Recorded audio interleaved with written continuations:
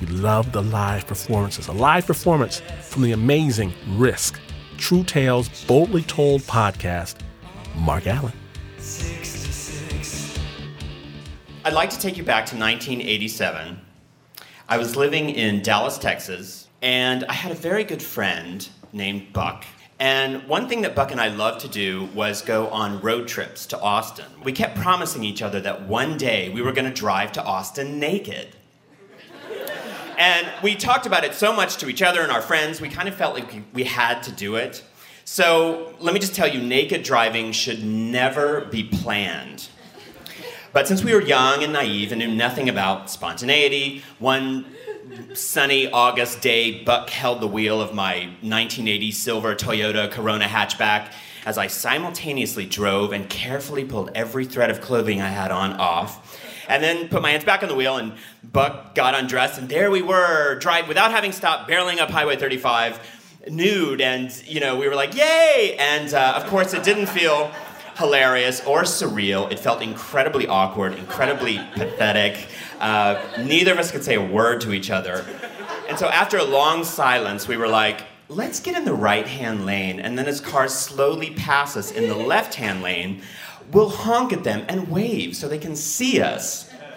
So after that livened up the mood a bit, we were like, let's put our clothes back on now. And, we did it in reverse order, and he held the wheel and I got dressed, and we were like, we did it! We're going down the road, and just as I'm stomping my last shoe onto my left foot on the floorboard, last piece of thing I had to put on, all of a sudden we hear, woo!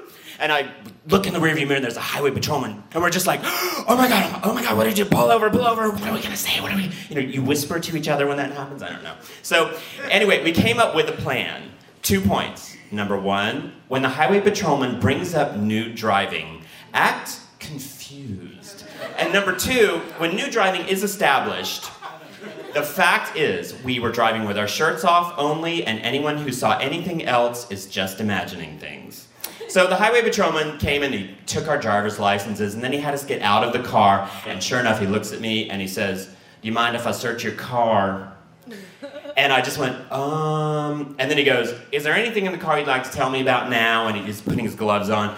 Anything incriminating or illegal you'd like to get out of the way? And I think about it for a minute, and then I look him in the eye and I say, no. There isn't. And that was the truth. So they open my door, my hatchback, and they're searching the car, and I'm standing back there with Buck, and I'm thinking, okay, they're going to bring up the new driving, just make sure you deny it. And as I'm thinking this, the highway patrolman starts walking really quickly over to me, and he grabs my wrist, he puts it behind my back, and clank, clank, and he handcuffs me, and he throws me under the hood of his car, and he starts shaking this clear plastic baggie in my face, and it's filled with grass and this giant thing of rolling papers. And he goes, I found this in your glove compartment. And I'm thinking in my head, I'm going, oh, no, I totally swear to God, I forgot that bag of grass had indeed been in my glove compartment, or I would have told him. And I thought, okay, we're going to lie about the new driving, but I better be 100% honest about that bag of grass. And he looks at me and says, what are the contents of this bag? And I look up at him, and with a shaky voice, I tell him the truth, and I say, it's grass that I took off the top of James Dean's gravesite in Fairmont, Indiana. And that's what was actually in that bag. I was a huge James Dean fan at the time. I'd been in Indiana, I went through Fairmont, I visited his gravesite. It was early in the morning, nobody was around. I reached down and I took a bunch of the grass off the top because I thought it would have his DNA in it or something. And then the highway patrolman was like, why are there rolling papers with it? And I was like, oh God, how am I gonna explain this? And I say, because one night me and a bunch of my James Dean fan friends rolled it up and smoked some of it. And this is the truth. Actually, the truth is that it had just been me alone, but I knew the highway patrolman and the cops knew we had been naked driving. I knew one of the big pickup trucks we passed had pulled over and called from a payphone and reported us. And so, I think they were very smart. They thought, well, let's pull them over and search the car and we'll probably find something worse. But instead they found something weird. So they put me in the back of the highway patrolman's car with my handcuffs still on. They handcuffed Buck and they put him back in one of the cop cars. Oh, and I'm watching them search my car and the car's wiggling. I'm thinking, God, is there anything else in the car that I forgot about? All of a sudden, one of the cops has his hand between my two front seats, deep in the console, and he's trying to pull something out. As I'm seeing him do that, I'm like, oh, no. And right as I'm thinking that, he yanks out this filthy, crumpled up brown paper bag. And in my head, I'm going, no, oh my God, I can't believe it. That bag is even worse than the James Dean grave grass, and I have no idea how I'm going to explain what's in that bag. You know the Smiths, the band in the 80s. I was a huge fan, and I'd gone to see the Queen is Dead tour when it came to the Bronco Bowl in Dallas.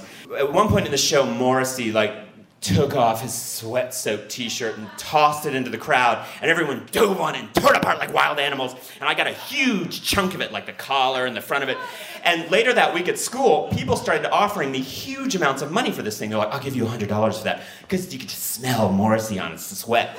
And so I started selling little chunks of it, like $30 and $20, and I was like, I could make a lot of money. And one day I was in a head shop in Denton, Texas, and I saw that they sold these tiny, itty-bitty little Ziploc bags. I said, I know what I'll do. I'll take Morrissey's shirt and I'll cut it into tiny little white squares, and I'll put each one of these white squares into one of these Ziploc bags, and I'll sell them for $20 a pop, and I'll make like $5,000, you know. It's art. Of course, when I did that, nobody wanted to buy it anymore. They were just like, what the hell? So I put them in this brown paper bag, and I shoved it deep in between my two seats in the console. Forgot about it. It was buried under a year of Whataburger wrappers and Big Gulp cups. I was just sitting there thinking, how am I going to explain this to the cops? And as I'm thinking it, I'm watching them. They go back to the cop car, and they're up at my car again, and they put all their rubber gloves on, and they've gotten out their drug testing kits.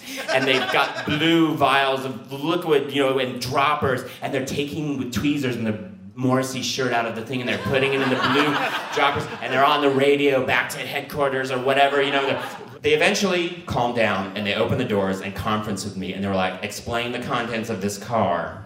So I had to tell them these stories over and over again, and they just kept looking at me. And the whole time, they weren't bringing up the naked driving, which was the whole point. And so we were all trying to psych each other out. That's what it felt like, what's real, what is truth, And so finally, they eventually unhandcuffed me, they unhandcuffed Buck.